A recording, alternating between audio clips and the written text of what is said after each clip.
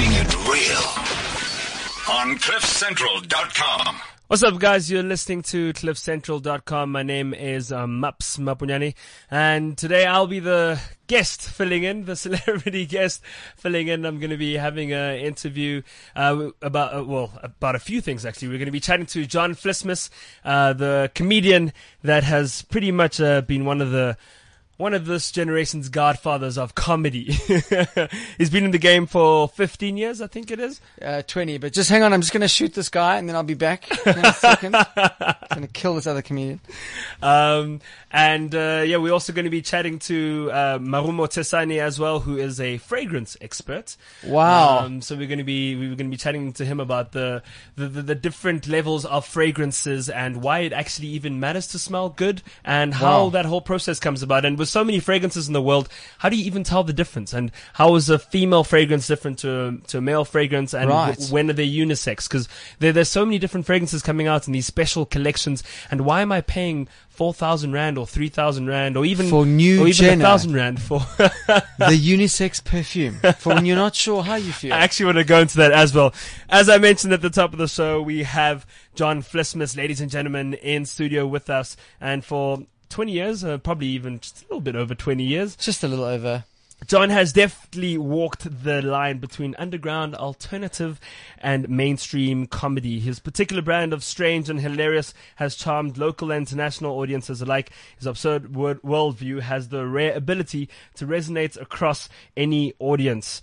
Corporate groups, spotty students, and Mensa inductees all respond to his unique homegrown observations. I actually had the... Wow. Actually, you read that with such feeling. I actually had the pleasure of John. I've seen you perform so many times. Honestly, I think I've seen you perform about 30 times. That's how I was old thinking I about am. it the other day. 30 on the dot.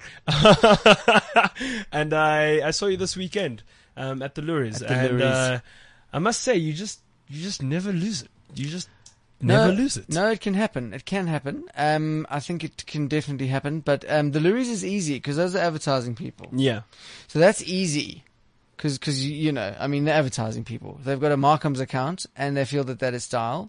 And everything's ironic, and everything's like they've got to be cynical, and they've got to be jaded about everything. So all you have to do is not that, or more than them at that, and then you win. So is that your favorite kind of gig to do? What is your kind of favorite setting? That is one of my favorites. People who read are my favorite people. If they read, we're going to get on. Yeah. If they're not going to read or they don't want to think, then it's not going to go well. Because a lot of your comedy is thinking comedy. Well, I like people to leave having laughed, but also maybe thought about something. So, but I think even aside from that, what's one of your great comedy skills? Listening to you at the Luries is that a lot of your comments are those of wit, where you'll leave it hanging in the air, and you either get it or you don't. So you've either read or you haven't read, meaning you either have that knowledge or you don't, and you're either going to be laughing with everyone else or you're going to be asking people what the punchline is. Yeah, I mean, I don't like comedy that's just harmless and fluffy and ultimately stupid. Yeah. It's like Oros. No one needs that. And people say, but it's popular. Yeah, but so is wrestling. It doesn't mean anything. So is Brazilian soaps. It doesn't mean anything. Yeah. So I don't find popularity and I think Oros is a good example because it's popular because it's addictive, but it really doesn't mean anything. Well, like heroin, it's popular. That doesn't make it good. You know? So, I mean, I just find that there's enough of that gentle, safe, stupid. I find it stupid. I think real humor comes from being the neighbor of horror. That's where real comedy is amazing. So I don't like comedy that's like sort of well off and comfortable. Yeah. I like uncomfortable. I like to sort of question people's own beliefs, because if you're questioning it quietly and then I come and then your belief crumbles, that's not my fault. Speaking about uncomfortable, yes. Tell me about Somizi. Somizi, I'm very comfortable with Somizi. I'm half Greek. We invented homosexuality. So I'm completely fine with that. And earlier this morning we spoke. I think we agreed to some kind of affair. I don't know. I'm not sure. But there's a very good point about this, right? So we live in this liberal society where you mustn't be racist. Yes. But if you make a gay joke, everyone goes, "Ugh." It's the same bigotry. It's the same thing. I have a joke in the show about breastfeeding on the lady that was our domestic worker. And then people go, "Ugh." It's lactose, bro. It's the same stuff that comes out of everyone. Why is that even a weirdness? And I find that so strange. The shit we get offended by. Yeah. Bic has written a stupid advert. Yeah. They make pens. that was brilliant. What do you I think thought they're that going to comment. do? Do you know what I mean? Like, what were you looking to Bic to be bastions Yeah. of civil rights? Like, come on, don't be stupid. Like, it's ridiculous. My favorite was when they had a rugby player endorsing them. A very, very big one. And actually, on the horror of that comedy and people feeling otherwise about it and not wanting to just laugh at themselves and realize that it is comedy at the end of the day. And we are speaking about current affairs, but in a humorous way so that we can enjoy it and not feel too touched about it. You had a lot of reactions about your Saturday comment regarding Caitlyn Jenner. I mean, Yes. that seemed a bit absurd, especially considering for a lot of, I think, for people to feel the way that they did, it's not like they can just call up Caitlyn and be like, Caitlyn, so I'm so hurt at what John just said about you. I mean, it's not even... you can't spend your whole, new life... Everyone's welcome to be whatever they want. I think it's wonderful. Yes, at the definitely. age of that guy, at the age he was to do the transformation and look 65. great, right? Yeah. There are not a lot of 65-year-old chicks who look that good. Yeah. So I'm well done. And all of that. But then it's okay, dude, we've listened. We've seen Caitlyn get born. We've done all this. Okay, whoa, easy on the publicity. Because now my big thing is I do admire her. But then to become a bigger publicity junkie than the Kardashians, that's quite impressive.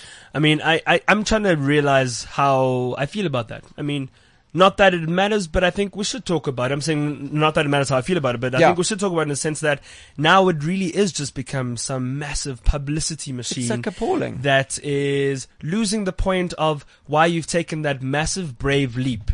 Yes. And sure, you can maybe argue that you're trying to popularize it and normalize it. Yes. But I feel like it's going about it the wrong way because you actually just monetizing it wholeheartedly. Totally. And playing on people's tears and emotions and guilt. Yeah. And I guess uncomfortabilities because they're not used to it. And then them saying, well, I'm going to maybe throw a bunch of money at this to show people that I'm fine with it. Whether it's a corporate or a TV station or something. Exactly. And inviting her to come and speak at the ESPYs, those ESPN awards. And she's spoken everywhere now. Everywhere. Everywhere. It's the same thing. It's like if we celebrate these kids who burn expensive clothing. Yeah. It's the same thing. Yeah. Like just because you didn't have something and now you have it, now you're going to do something stupid. We are not going to celebrate you burning that shirt. So why are we celebrating what should be normal being once again abnormal? It's ridiculous. You shouldn't teach, you could teach children that transgender people are just like you and I. There's nothing wrong with it. It's absolutely fine. It's perfectly normal. But then we teach that it becomes another object of limelight. We've just done the opposite. It's pointless. John, before we get into everything that you're up to right now and how you've maintained being in the game for so long and loving it, because I can see on stage that you genuinely just love it, but also I actually do. But I think if I try and put myself in your feet, why would you not love just being able to just take the piss out of people and make them laugh about themselves all the time and just be yourself, really? Absolutely. But I really want to talk about those moments where you've died on stage. Oh, yeah. Happen often. Which ones can you recall? Because if I think about a couple of years ago, I think it was actually 3 years ago, Jack Parow was starting to, get going in the industry, and he was this new Afrikaans hip-hop rapper. Everyone loved him, and the Afrikaans community was like, yes, we have someone out there doing it. And he got invited to some massive gig in Newcastle by Afrikaans people, and he performed as Jack Parow, and they slated him and hated him for swearing and being alternative and all of that. Yeah. So you obviously, as we know, you can't please everyone. No. And if you hire John Flismus, then why are you complaining at the end of it? Exactly. So, yeah. So which moments have you died? There's different reasons of dying. It never ends. And so if you ever go on stage not feeling nervous, I think there's something wrong. Yeah. Because every time, Louise, doesn't matter. Every time you go on, there's an element of risk. And there are different reasons for dying. One is that people can genuinely disagree with what you're saying. Yes. I find those people are in the minority. So you'll have one or two people in the audience who will get upset. Basically, I don't care about them. I'm not there for everyone. It's not a committee. It's not a communal thing. I'm a polar bear. My job is solo. That's what I do. Yeah. I work alone. I'm not built to be in a team, so that's fine. So when those things happen, generally the trick is to make sure that you isolate that person, and then you turn the crowd on them. And so they are surrounded, and like you really don't have to do much. Just let the audience sort it out. Yeah. That's generally the best way to do it. If someone's drunk and they're not listening to what you're saying, so that's a really difficult thing, because then that heckler won't even understand that they're losing and just keep going, in which case you need to have them removed And physically. they just dig their own hole. Really, Yeah, at the they're end of not. the day. They're just not helpful. And anywhere in Yeah. the world, there's someone at a comedy gig who will remove someone. Generally, they'll let the comedian have 2 or 3 goes to get rid of them, and if they don't, then they'll get rid of them. The other way is if the whole audience turns on you, which can happen.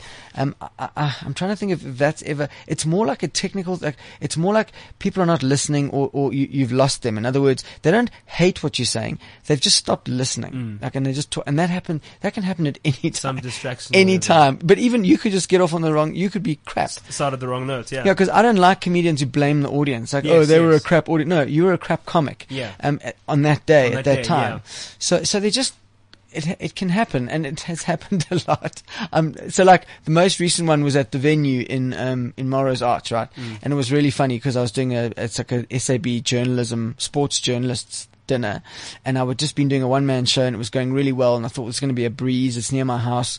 I'm just going to like pop out. I'll do the few minutes from the show, and then it'll all be done. So I bumped into John Robbie, who was waiting for the show, and he said like, "You're going to die here." And I'm like, "No, John, come on. I mean, just hang on. Give me a minute." Like, he's like, "No, I know this bunch. You're going to die here. It's not a great venue for stand-up. It's true as nuts." Like, I got up and I died. It was just horrifying. I was trying my best, telling them my story with all my thing, and I could hear ice in glasses as it melted. Clink, clink, clink, clink. Like, it was just, it was terrible. And then I died. And then all you can really do is just try and finish a little early.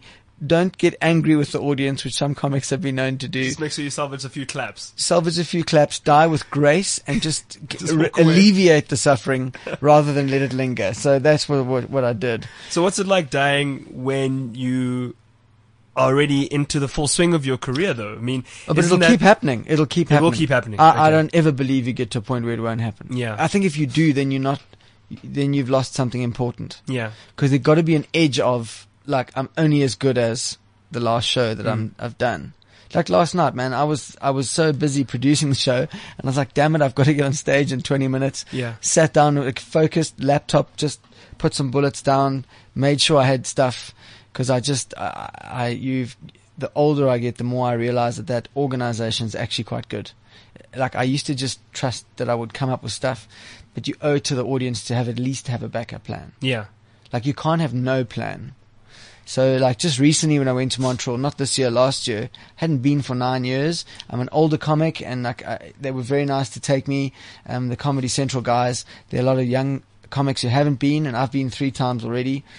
So I'd been building a bit of a vibe over there, over 3 or 4 visits, and then I took a 9-year break, and I went back, and I actually did like 12 or 11 clubs here in the 5 days before I left, just to polish that 7 minutes, bullet point it, and get it all ready so that I knew it was tight. Yeah. So where do you usually draw your inspiration from then to come up with a few gags and everything? A lot of gay radio show guests. They're quite good.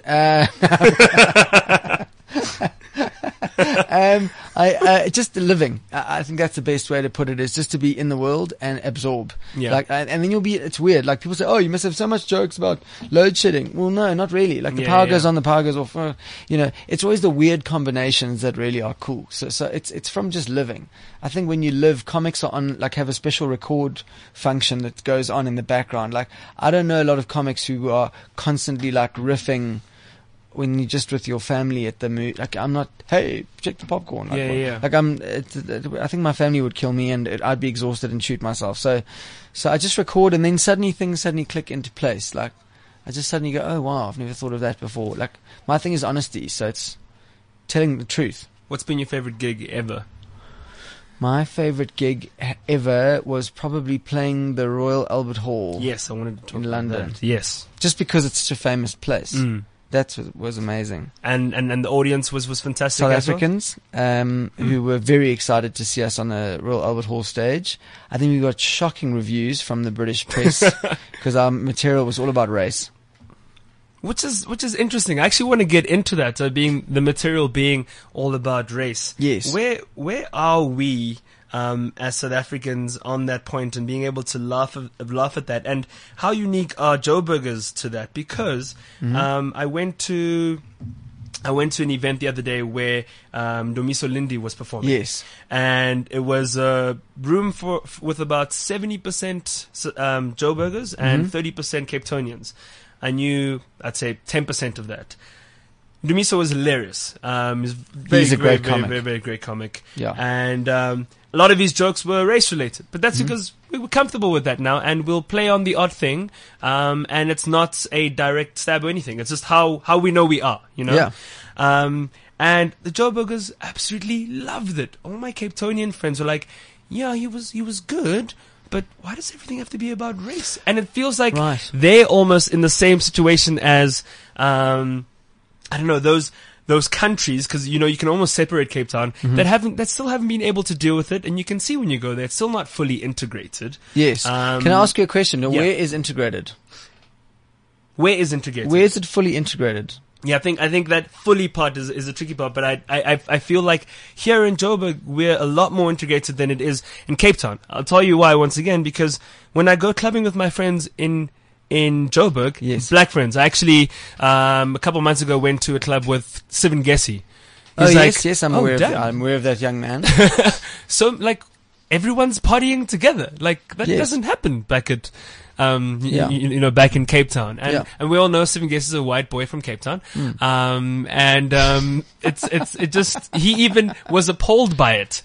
Sorry, not appalled by it. Was he appalled to be partying with black people? Is that what we're saying about Sivin Gessie? Wrong word. Surprised by it. I thought that was quite fascinating that a black guy from Cape Town, is kind of surprised that we're all partying together and there isn't an issue and there's no segregation. Yeah, I mean, I'm not I'm not slating Cape Town or anything, you know. I'm just saying. Well, you should. I mean, the point is you are missing an opportunity. I think Cape Town's got a slightly more surreal edge to it now. I find if I watch too much Cape Town comedy, I get irritated. Yeah. Because silly, like I said, silly comedy, like the safe, fluffy stuff. Yes. It's not my favorite kind of comedy. I think there's some very clever ideas in Cape Town. You can see some very clever things. But I'm not paying to watch someone be intelligent and like stitch things together that are harmless. Yes. Like I want to see the raw nerves and I love comedy that's dangerous. Like it's got to be provocative. I think comedy that touches nerves is much more important, right? And what I've discovered raising my daughter and being in South Africa and being honest as a 42-year-old white male, we are not finished dealing with race in South Africa. In fact, we're not finished dealing with race in the world. If I see one more American cop shoot one more black person in America, like it's happening every day for some reason. Yeah. So the world's not finished with it. And I think the fact that we kind of pretend everything is just normal and it's not. And that's where my comedy is actually going to, where I thought at one stage what we shouldn't do is like hack stereotypes. Yes. I agree with that. 100%. But what we shouldn't shy away from is delving into this concept of racism, because I'm finally at the age of 42 fully aware of the fact that I have a racist living in my head. It was hardwired in there. Nobody expects me to kill that racist because that's what World Cups and releasing Mandela was supposed to do. Yeah. However, I'll be a better South African if I live in disagreement with my inner racist and am aware of it and I acknowledge it. Yes. I think it irritates people that we don't acknowledge the crap that we're full of. Right? And so we pretend it's not there and then it comes out in weird ways. Yeah. If I look at my grandparents versus me versus my daughter, you can see that inner racist is dying off. It's going away. It's not an issue for my daughter. She doesn't see the world the way I do. I imagine her child will be even easier, like going and more free in the world. But that's a time issue. And so I'm still busy with race. Like I'm genuinely in that. Like I talk about it a lot. In fact, I really want to thank apartheid for all the opportunities because that's the truth, right? Yeah. Like that's honesty. I hear people say, I want to thank God. Like, why don't you be a real Christian? Tell the truth. Thank apartheid, white person, because it puts you way ahead of everyone else. Yeah. Like not everybody wants to hear that, but I've found that I'm actually circling back over race issues as I get old, because I think we must be honest and it's true for me, and so therefore it's going to be funnier. Yeah, I mean, look, I definitely don't want to go into it too much, but that's exactly what it is. Hopefully, over the generations, seeing it whittle down and fade away. But I went to a rugby game 2 years ago in Middelburg. Are you a white guy as well? Middelburg. Dude, a rugby match in Middelburg. What is wrong with you? Anyway, yes. And yeah, it seemed like it was a nice town until I got to the rugby stadium, and there was a man with his son, like a big guy, and he was wearing his son must have been 3 years old, and he was wearing the old South African flag. And then you think, like, there's always going to be those outliers who are going to keep holding it all back. Yes. But let's not. So what I'm talking about is let's assume you're a progressive South African, and when I say I have an inner racist, right? Like, I have labeled that creature inside myself and like ring fenced it. Yeah. But that doesn't mean that everyone of course sees that. Like, now that. No, he's fucking just maniac, right? He's trying to make sure everyone sees it. To put that into a 3-year-old child's mind, that's just a crime. Like, that's wrong. I mean, children teach us how to treat the world. We shouldn't really impose our way on them. Yeah. It's like cassettes trying to teach the internet how to run itself. It makes no sense. John, tell me about the Nando's mass hysteria. Right. So there's a lot of negativity. Right? I don't know if you've spotted it, but there's a lot of negativity, and so we all have this belief that Parliament's dysfunctional, and you can say whatever you like about that. There's a lot of mismanagement, malgovernance. There are problems. So we thought a couple of years ago, what if Parliament was made up of comedians? Wouldn't that be amazing? Yes. So that's what we've done. What would your cabinet position be? So I'm the Minister of Non-Communicative Diseases this year. These are diseases that don't speak up, and that's a problem. Yeah. So I'm here for the little disease. I'm here to look after the common cold, the ones that still kill millions of people like good little soldiers every year, but never get any publicity. I think Ebola's been a complete Kardashian, taken all the big publicity, all the big money, all the budgets are being spent on Ebola. AIDS has always been a bit of a biggie with coverage, but like little ones, malaria, it doesn't get really much coverage, and it's a proper full on, that's a big one. Yeah. So I'm helping these little diseases at a grassroots level to kind of find their voice. And what are some of the other cabinet positions, and who the comedians Nekrobinovitz is the Minister of Shark-Infested Waters. Shark-Infested Water Affairs. Then we've got Mark Lottering, who's the Minister of, I think, Statues. Is it Mark Tanning that's the spokesperson for those shark-infested water affairs? Mick Channing. No, not Mick. Is it Mick Channing? The surfer who was punched a shark. Yes, it's Mick Channing. I think it's Mick Channing. Yes. He punched a shark, so he'll have to answer to Minister Nekrobinovitz. That's violence against sharks. And then you've got Tumi Morake, who's the Minister of Ben Tenzin Yolo. Yeah.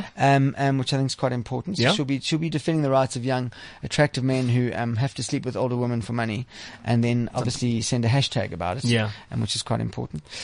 We've got, of course, we've got what's his name? Joey Rasdeen.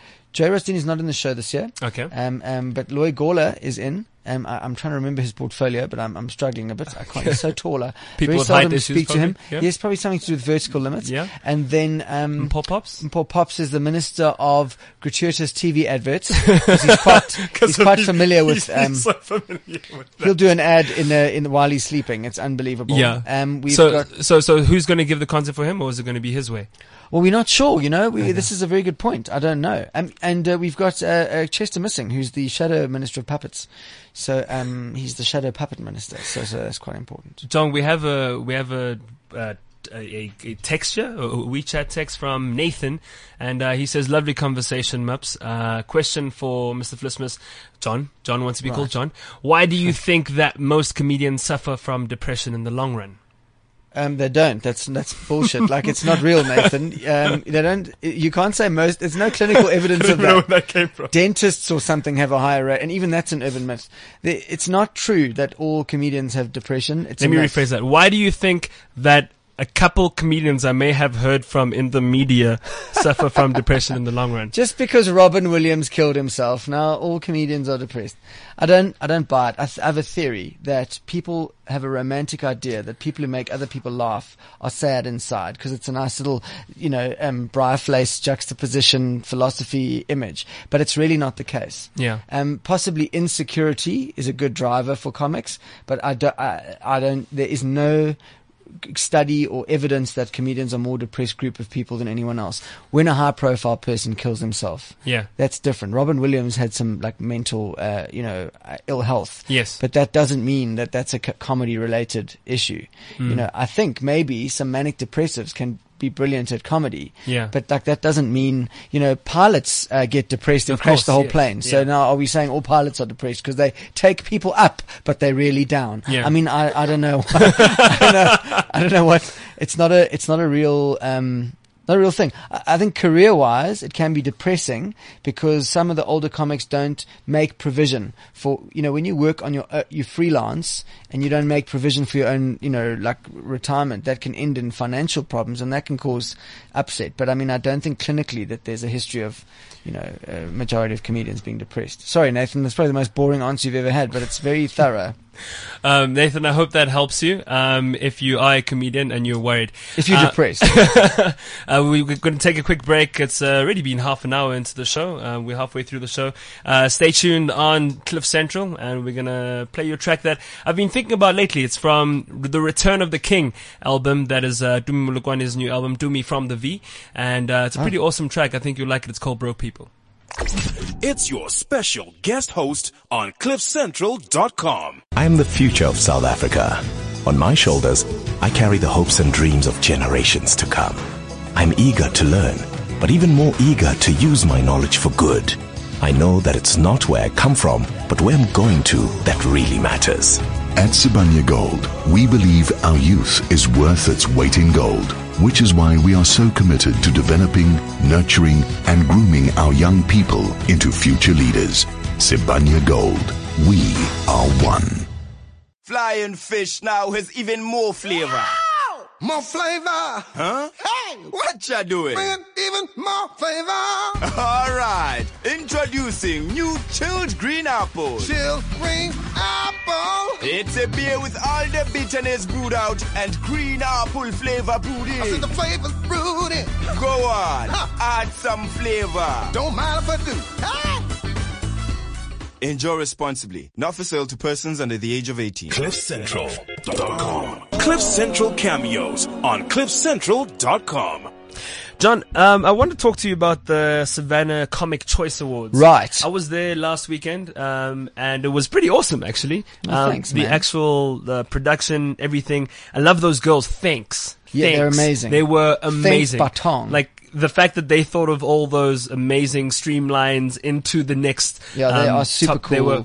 They were really awesome. What I love about them is that they're super funny, they're super bright, but they have these incredible voices on top of all of that. Yeah. That makes them like superpowers. I actually think I have 3 highlights from this weekend. Thanks, John Flismus and Tony Kundeman, that old man. Oh my word, I had a long conversation with Tony backstage. What an amazing human being. He was incredible, but he was also just so fascinatingly funny as well. Absolutely. I thought he was going to take my job. In fact, I said, if you steal my gig, I'm going to steal your walking stick. Yeah. He was amazing. He was, I'm glad you had that highlight. I had the same highlights, in fact, if I think about it. You had yourself as a highlight? Well, no, the Luries was quite cool. Was I one of your highlights? That's amazing. Yeah, I was one of my highlights. What the hell? If I don't say it, who is it other than you? So yeah, I love Thinks. They're great, and we've worked with them on a couple of productions. And I really dig them. They're amazing. And then Tony was like an iconic human being. What did you think of the winners? It was a pretty cool gig. And intermediate went to Skulk Bezuidenhout. Yeah. And the comic of the year went to Trevor Noah. I wanted to speak about that actual gag where Tumi Moraka went on stage to accept that. Some people that didn't award. like it. They thought it was cruel. I think Tumi is one of the most generous of spirit people because obviously she knew about it. And what was amazing was to see the reaction when we announced that she had won. Yeah. And I think it knocked her a bit off balance because she didn't realize that was going to happen. Oh, that wasn't actually planned. Well, no, it was all planned. Oh, yes, but the audience reaction, yes, the level of love she and got, how happy they were. Absolutely. Yeah. So I mean, I think that was a hell of a thing to withstand for a joke. Yeah. But the other thing is that so we try to put as many different kinds of comedy in the show as possible. And that particular is like that really awkward kind of human, like it's a very awkward kind of comedy. And it's not for the faint of heart. So she handled it like an absolute pro. I think she got a big reward finding out how much the industry really loves her. Yeah. And so it was interesting. That gag with Nina Hasty Yes. made me cringe at every second because I know her parents and her mom Right. and dad were in the audience. They were and indeed. Nina was incredible, and She she was absolutely owned it, and everyone else was great. Yeah. I love Mashabela, and He's fantastic. he's just absolutely awesome. But Nina, I could just see. I mean, have you ever had those moments where you've had to perform in front of your family members, and they're like, that you see, level. I knew from a young age that you were crazy, John. That you really. We should have disowned you a long time ago. We should have known. Her mom was quite angry. She wanted to hit someone at the show. I tried to squeeze her with a big hug. And did it Didn't help? work, No. no. Well, I think Nina's got a unique combination. She's an incredible fighter. She's got a lot of stamina and capacity, but she's also very, very funny. For those who weren't there, the gag I'm referring to is the fact that there's this underlying. Well, it's not even underlying. Everyone in the local comedy industry tends to already know or say. I don't know how to really phrase this. That Nina Hasty loves her chocolate, Right. and she loves a lot of it, and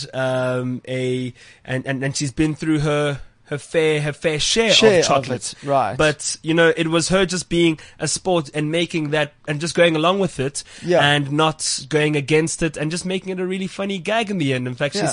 she said, I actually love my men like I love my whole nut chocolate or Rich, something. dark, and full of nuts. and full of nuts or something. Yes. Yes, exactly. And when I heard that, I was just looking around for her mom to see.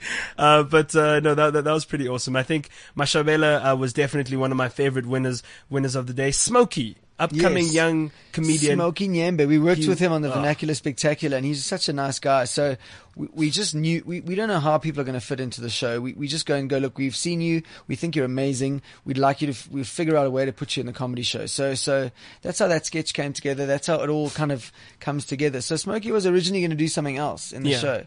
And then eventually I just said to him, man, like, your stand-up is so good. Just do stand-up. Like, let's have you as a guest stand-up. And he did. And I mean, he's Smokey. He's great. The next guy I want to speak about is a man I have all the respect for in the world. Wow. Must always save some. Don't give it all away. Well, I mean, when I tell you who it is, I think you'll understand. Joe Mafela plays Joe's amazing. Played a massive part in my childhood. Yes. But I want to speak about how us as South Africans and as Africans don't just own our stuff and set the new bar. I'm sort of tired of people being the new this person or he's Yes. like our version of this person. I read a comment I saw a post where someone was praising Joe Mafela, which he And deserves. said- And then the caption was, I love this guy. He's like the South African version of Robin Williams. He's not. No, he's not. He's not like at all. he's Joe Mafela. Yeah, no, and he's Robin not. Williams is Robin In Williams. fact, Joe Mafela is probably the most unique South African comedy figure we have. Yeah. Because he almost developed in a kind of isolation. So, I mean, I don't, he's not our anything. Yeah. He's a guy, and he's got an incredible. It's kind of a mixed, because of the circumstance. Got like a mixed singing, comedy, just general all round entertainment icon, and a pure like product of a very strange set of circumstances. But what I've also realized that all our comedians are actually different, and you don't want to be getting compared every single time to another comedian elsewhere. Yeah. And we have a comedian, of course, he won the Comic of the Year, who's doing well overseas. But now I sort of feel for you guys because it must get bloody annoying getting asked about him in every single interview or getting compared to him or saying, what did you do differently and what makes him different and how has he gotten there? And does that mean our comedians will up their standard? No, we've always had a great standard. Yeah. I don't know. Oh, Trevor's You see where I'm getting with Trevor's that? on TV saying that there wasn't really stand-up comedy in this country before, but that's okay because I'm on film saying that Trevor's not really a comic. Yeah. So it Because doesn't. I actually wanted to speak about that tension. You could feel that tension in the room. And I don't think the audience understood it. The comedians absolutely were on the floor laughing. I was sitting in the audience was split up into two halves. The comedians had about the first 5 Yes, or that's right, 4 or yeah, 5 rows, yeah. and then everyone else was at the back. And each time they would announce, his name was a big roar, and then, and then there'd be the announcement when the devil came on to accept his award. I'm actually not even gonna go into that. That was quite funny, but a lot of the audience was like, oh my gosh, this is, ooh, jeez. I think it was difficult because this year was almost like the send-off, Yes. for Trevor. So like, the chances of him coming back here to work, I mean, realistically are not Yeah. huge. I mean, we don't know, but for the immediate future anyway. Unaffordable. Unaffordable. So the thing is, that the way comics tend to honor each other is by being rude about each Yes. other. It's the oldest thing in the book, Yeah. right? What we don't want the comedy awards to become is like a big circle jerk where we all get together and like, pat each other on the back and talk about how amazing everyone. Yeah. It's awful. So I think we had that issue this year. And the other thing is we don't dictate to the people in the show what they talk about. So there just happened to be a lot of Trevor stuff. And the truth is he's pulled off the biggest comedy event in South African history. Yeah. So yes, it's going to have an impact. It's going to be around for a while. So I think we all just have to understand that he's done something monumental and it has a big impact, and that will echo for some time. It's just the way it is, and it's good for all of us. So if there's a bit of PR, well then that's a bit of PR. John, we have a new guest that has just joined us in I see that. in Hi. studio. I didn't realize you want to see other people. Remember where I said we were going to speak about some fragrances and smelling good Right. and how it all works, and Right. this is the expert behind it all. So you believe it or smell, not. man, I smell. for a living. Sure. Yeah. I do. This is a good friend of mine. I call him Omi. Sir, can you introduce yourself? Sure. Apologies for being late, by the way. No problem at all. My name's Omi, as he's just said. I actually work for a fragrance company, and what we do is we source the raw materials, and we develop some of the raw materials that go into your favorite fragrances. If you develop the material, how is it raw? It's raw because of the different extraction methods. Wow. There are a couple of unique extraction methods only peculiar to perfumery, to the world of perfumery. Wow. And that's how we derive them. So it's a combination of naturals and synthetics. Wow. So I brought him in to sort of speak to you about this as well. Are you trying to tell me that I smell? What is going on here? A lot of people, when they see you, they just imagine that you smell. So Yeah, what I do is often. what is your grooming regime, and Right. how much does it matter to you to even smell Well, good? obviously I wake up and I eat 3 puppies, and then no, I like Arabian. So you like the oud stuff? ouds and stuff. Yeah, but not everyone's using oud. It's a bit like Big trend Come now. on, yeah, it's we not started all the seeing that early. There's some men I listening was to the wearing- show too. I mean, you don't have to sound that sexy. I was wearing- You're going very yeah, deep and I'm smooth. not going with the and sexy it's all sound. good. Like you can just talk, Didn't man. mean to do that, guys. This is Just my this pro natural voice. perfume sound. No, but before it became a big trend here, like people used to say, like, what do you wear? Like, I used to buy my perfume in Dubai, and then come back. Everyone go, what do you smell like? And then now Do they everyone's look at you wearing like oud, so it's like no they're good. surprised that you smell good? Yeah, absolutely, especially ones I get real close to, so I can tase them. Yeah, but that's good. And everyone's going that way now. Anyone in particular, John? Any brand in Any particular? brand in particular? You might have worked on it. No, let me think. Yes, I've got that Bulgari now, the black one. That's quite nice. Very nice, very I think nice. it's called black, is it? Men in Black, yeah. You see, that's my thing. That's my thing. Omi, tell us about how fragrances work. And it may sound like a silly question, but the fragrance world, there's men's fragrances, females fragrances. How do you even distinguish? What are the distinguishable smells about them? When do they become unisex? Or as John stated earlier, when do they become CJ? We'll just call it CJ. Absolutely. Okay. Yeah. Fill me in later about that. We can tell you later about that. And how do you come up with all those notes and the levels and come up with a smell in the end? Because there's just so many different fragrances out there. How do they not all end up sort of smelling the same and be replicated? You know, the best way to answer that question, because it's so loaded, is to put it to you in the form of an analogy. Think about perfumers as composers. Their particular notes or their particular creations are with their raw materials, and what they do is they compose fragrances to make sure that each note, each variable has a function and has an overall impact. So what they'll do is we'll probably get a brief from one of the big brands and get our perfumers to work on it. They'll then think about who they're targeting, whether it's unisex, whether it's masculine, whether it's feminine, and then they will draw inspiration from their very, very, very many years of creation to come up with something that uniquely captures what the brand is looking for. So for John's example, they were looking for something that was bold, something that was distinctly masculine. So they've used quite a number of notes. So your tonkas, your woody cedar notes, your, I guess, bergamot notes as well. But again, think of it as a composition. So you'll have different notes playing at different times. You'll experience more than others. So that's why with a lot of masculine fragrances, it's often the woody notes that come to the fore. And with female fragrances, it's a lot more of the floral notes that come to the fore. John, on those woody notes, would you have any aspiration to start your own fragrance line? You know, maybe something woody that reminds me of your favorite gig, like maybe smelling like the Royal Albert Hall. If you I've could, got wood right now. Just listening to that whole speech, I'm pretty woody right now. Yes, imagine the smell of a good gig. That would be great. If you could distill the smell of a good gig, that'd be like you could smell success. That would be amazing. The smell of success. The smell of would success. Be you amazing. can call it Noah, and it would make women lose their minds immediately. Okay, so that would be your key ingredient. Absolutely, we'd have to. I've seen the movie. Very interesting. Perfume. Yes, and we could boil Trevor Noah and render him, and then we could put him in small little bottles of oil. That process you saw in Perfume, yes, is called enfleurage. Enfleurage. Enfleurage. Wow. What they do is they would take the petals of different flowers, put them on a bed of wax, and those petals would release their essence, imbibing it into the wax, and they'd wash that wax with solvent to get your finished essence. Wow. So that's the thing. That's the thing. The wax sucks it out of the leaf. That's the thing. You suck it out of the wax. Yeah.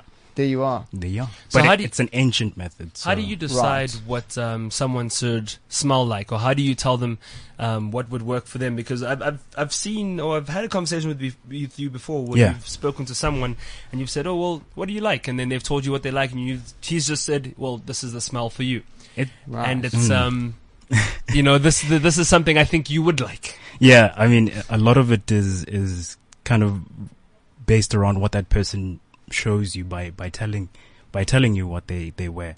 And the thing about fragrance is that it's very much a personal choice. So whatever recommendation I may make to you or to whoever else in our circle is based purely on what I think would be appropriate, given their preferences. But what if I'm doing it all wrong? What if I've just been wearing Elizabeth Arden Untold Woman the whole time? I would say you're brave. I'd say you're very, very brave. You have courage, you are Grasshopper. extremely brave. And it's about what you can pull off. So well done if you do it. Wow. Well pulled off. But overall, really, Mups, the thing behind fragrance, and this is something that a perfumer told me, is if it makes you happy, if it makes you smile, then it's probably the right direction to go into. Okay. Which is like sex, really. I mean, don't judge yourself. Do whatever makes you happy. Yeah. Knock yourself out if go. that's what you want. You know. Yeah, exactly. Well, that's what I know. Why did you go into this direction? Why is it interesting? Why does it excite you? And why should we care? Totally fell into this. Seriously. Unemployable. You thought, what am I going to do now? What am I going to do now? Wow. Well, this smells good. I'll do that. I think life No, stinks. but in all honesty, John, I was unemployed at the time. Really? Went back to school. And then at the previous company I was, the MD came through, told us about this industry that I never knew existed. And I just found myself in it, been in it for the last 4.5 years. Wow. And how long do you have to smell study for? How does that work? It's continuous. You were always evaluating products, whether it's your finished household products or your fine fragrance products. And that's how you retain the olfactive memory. Right, by keeping it up. By keeping it up to date, by sort of smelling what different perfumers are doing and how they're playing around with different things. Can you burn out your nose? Like, is it possible to can you start to suffer like perfumer's fatigue? Do you take coffee beans with you everywhere? I wish I should. No. To answer your question, John, yes, you can suffer fatigue. That's what we call, the word escapes me now, but you're literally the flu, for example. Flu. But literally the sensitive part of your nose gets filled, and it can't necessarily distinguish the different notes anymore after some time. That's why That's why they do have coffee beans Yeah. in the stores, to give your nose something different. Different to smell, thing. to clear it out, and then you can continue smelling. But Wow. that's kind of the perks of being in the business, is that you get to try all these different things all the time. I imagine cocaine is out for you. Totally. Right. Just checking. Totally. I mean, just very quickly, if we want to start a fragrance, if John wants to start his own fragrance, because celebrity fragrances across the world are starting to fade out. True. But locally, we have a new fragrance now from Thibaut Touch called Touch Femme. True. Wow. And then you have David Lallis fragrance as well. And I think a couple others are coming through. If John wanted to start his own fragrance, and I don't know what you would call it, probably Tony Kunderman. I think Hatred. Hatred. Hatred by John. That'd actually be a pretty, that'd be a pretty catchy. Spray it on all over. There's a guy, John. There's a guy in New York who does some very niche stuff. He'd probably take. Thanks you up for on that. just boxing me off to New York. Thanks for that. Thanks What for would be help. the process But very quickly? The process very quickly. John or whomever else is interested in creating their own fragrance would come see us and basically give us an idea of what he's trying to create and what he needs us to capture. It's as simple as that in terms of the initial contact. But what's important to remember is that when you're investing in something like a celebrity fragrance, you really do need to have your ducks in a row. So if you have some spare change lying around, bring that with, but also bring through a marketing plan, a business plan, because what we provide is the essence. Yes. We create the essence, but in terms of actually carrying it forward, that's going to come a lot from the person. So you just who's charge coming to money us. and then you give a little smell of what you think will work. in the simplest terms. More or In the less, simplest okay. terms. And then I what don't want do to get too complex. Do you manufacture or do you provide the kind of formula? We have internal perfumers, so Okay. our perfumers will write the formula. It's part of our IP. And then in terms of actually sourcing the raw materials, we do that. So we'd source the raw materials and manufacture, and then So you did sell all. that to the branded house. Yeah. Wow. So, we So do I'm still that. big on this Noah idea. If we can get hold of how much of the body do you need? You don't have to kill the whole guy. I mean, he's like a nice guy, but like you need like a limb, or how do we That's- enfleurage a comedian? That's what I'm asking Very you. difficult one to answer. I don't Really? think that If we one's genetically been done cloned yet. him, would he smell as funny if that clone hasn't done all the gigs? Probably not. You need the real. I know, but I can see the Wow. packaging would be probably a big apple. Because I'm or just something. wondering, like stem cells at a comedy club, and then come on, listen, and then Ooh. I don't know. Don't know about that. Listen, guys man, just- I'm a visionary. Don't. I mean, No, this could be no. the beginning of something really big for you. You know what I mean? You won't have to worry Yeah, about household goods anymore. I'll tell you what, John. There's research being done into pheromones. So maybe Wow. get. But basically, No, that would make that- like losers score, right? So do we want that? I mean, you got to be careful now because that's going to give ugly people are going to I score. was just looking at you. I was thinking, how about? Don't worry, buddy. something I in the have, background? I've probably slept with more women than most good-looking people. You'll be surprised. Now that All would you be need it, is a right? woman with a little chink in her self-esteem. Boom, and you're in. So, you know. I know there's a lot of feminists probably freaking out right now, but it's the truth. Yeah, we'll stop my co-host there, John Christmas. Guys, just to wrap up, because we're running out of time very quickly. How do you think this generation is going to be remembered? I was having this conversation just yesterday, and people were speaking about, it's going to be the generation of terrorist attacks, or the overnight celebrity, or needless social media, or the generation of convenience. So there's all sorts of possible things. How do you think we will be remembered? What are some of your... Well, I'd like to think that the society is remembered as the one who went to CompuTicket and booked for Mass Hysteria, either tonight, Friday, either of the shows on Saturday, or maybe even Sunday. Yeah, that was That's my actually thought. where we ended our That's just my conversation. thought. I'm That thinking was that would the be- one. That's where I'd like to think of our society as being. Very committed to the cause. Thank you. Yeah. It's a good question. I don't know. What do you... I think we'll be remembered as the generation that used media to its fullest extent. There isn't anything that escapes us these days because it's all there. It's live. It's real time. So From it's when you very much. Sorry, do you want to? No, go for it. Okay. No. So it's very much kind of using the tools that you have to your advantage. But I think will be those. On that social media generation. point, though, from when you started to now, what has that changed your performance like, or your interaction with your fans like? Totally. Like, I mean, it's a whole different thing. So marketing isn't up to the marketers anymore. Yeah. You know, we all True. we all talk to people directly all Yeah. the time. So, I mean, I think it's a time when, you know, shooting, editing, graphics, putting out publicity, self-publishing, it's become open to far more people. Yeah. And comedy's become more available to everyone in South Africa, as opposed to white dudes in bars watching white dudes on stage. Yeah. So there's an explosion of taste and you know, size and capability and interesting and depth and flavors. And so, I mean, I think those things, it's like the perfect storm. You know, it's this explosion of sort of aliveness, and then you've got this access to information, and you can share it. And how active are you on social media? And do you find apart you from under Ashley pressure Madison, I'm pretty active, but not as active as I could be. I'm not Yeah. big on Facebook. I'm more big on Twitter, and I barely go to Instagram. My daughter constantly reminds me that I'm useless on Instagram. How can people get in touch with you, and what do you want to punt? Not that you've punted anything. Mass Hysteria at the Teatro this weekend, tonight until Sunday. My hashtag, my Twitter handle is @40short because my name was taken.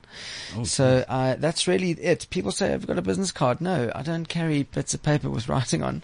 Why? Why is it @40short? Did you join it 2 years ago? when No, you were long 14? ago when I was presenting a TV show with Gorbani Bobo. Oh, okay. And I can't even say that properly. He had a rapper name, which I think was Golden Delicious. But anyway, and then we had to get suits for the show, and Yeah. I was quite fat then, so I was a 40 short. Short, okay. And that he said that's quite a cool name. So when I couldn't get my Twitter name, I took that. And Omi, how can people get in touch with you? I'm only on Facebook. I Yeah. am terrible at social media, so they can just look me up by my real name.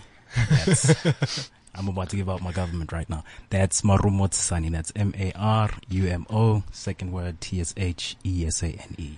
Guys, thank you very much for joining me on Thank you, CliffCentral.com. It's been awesome having you guys Thanks as for guests. having me, John, man. thank you very much. Marumo, Thank Omi.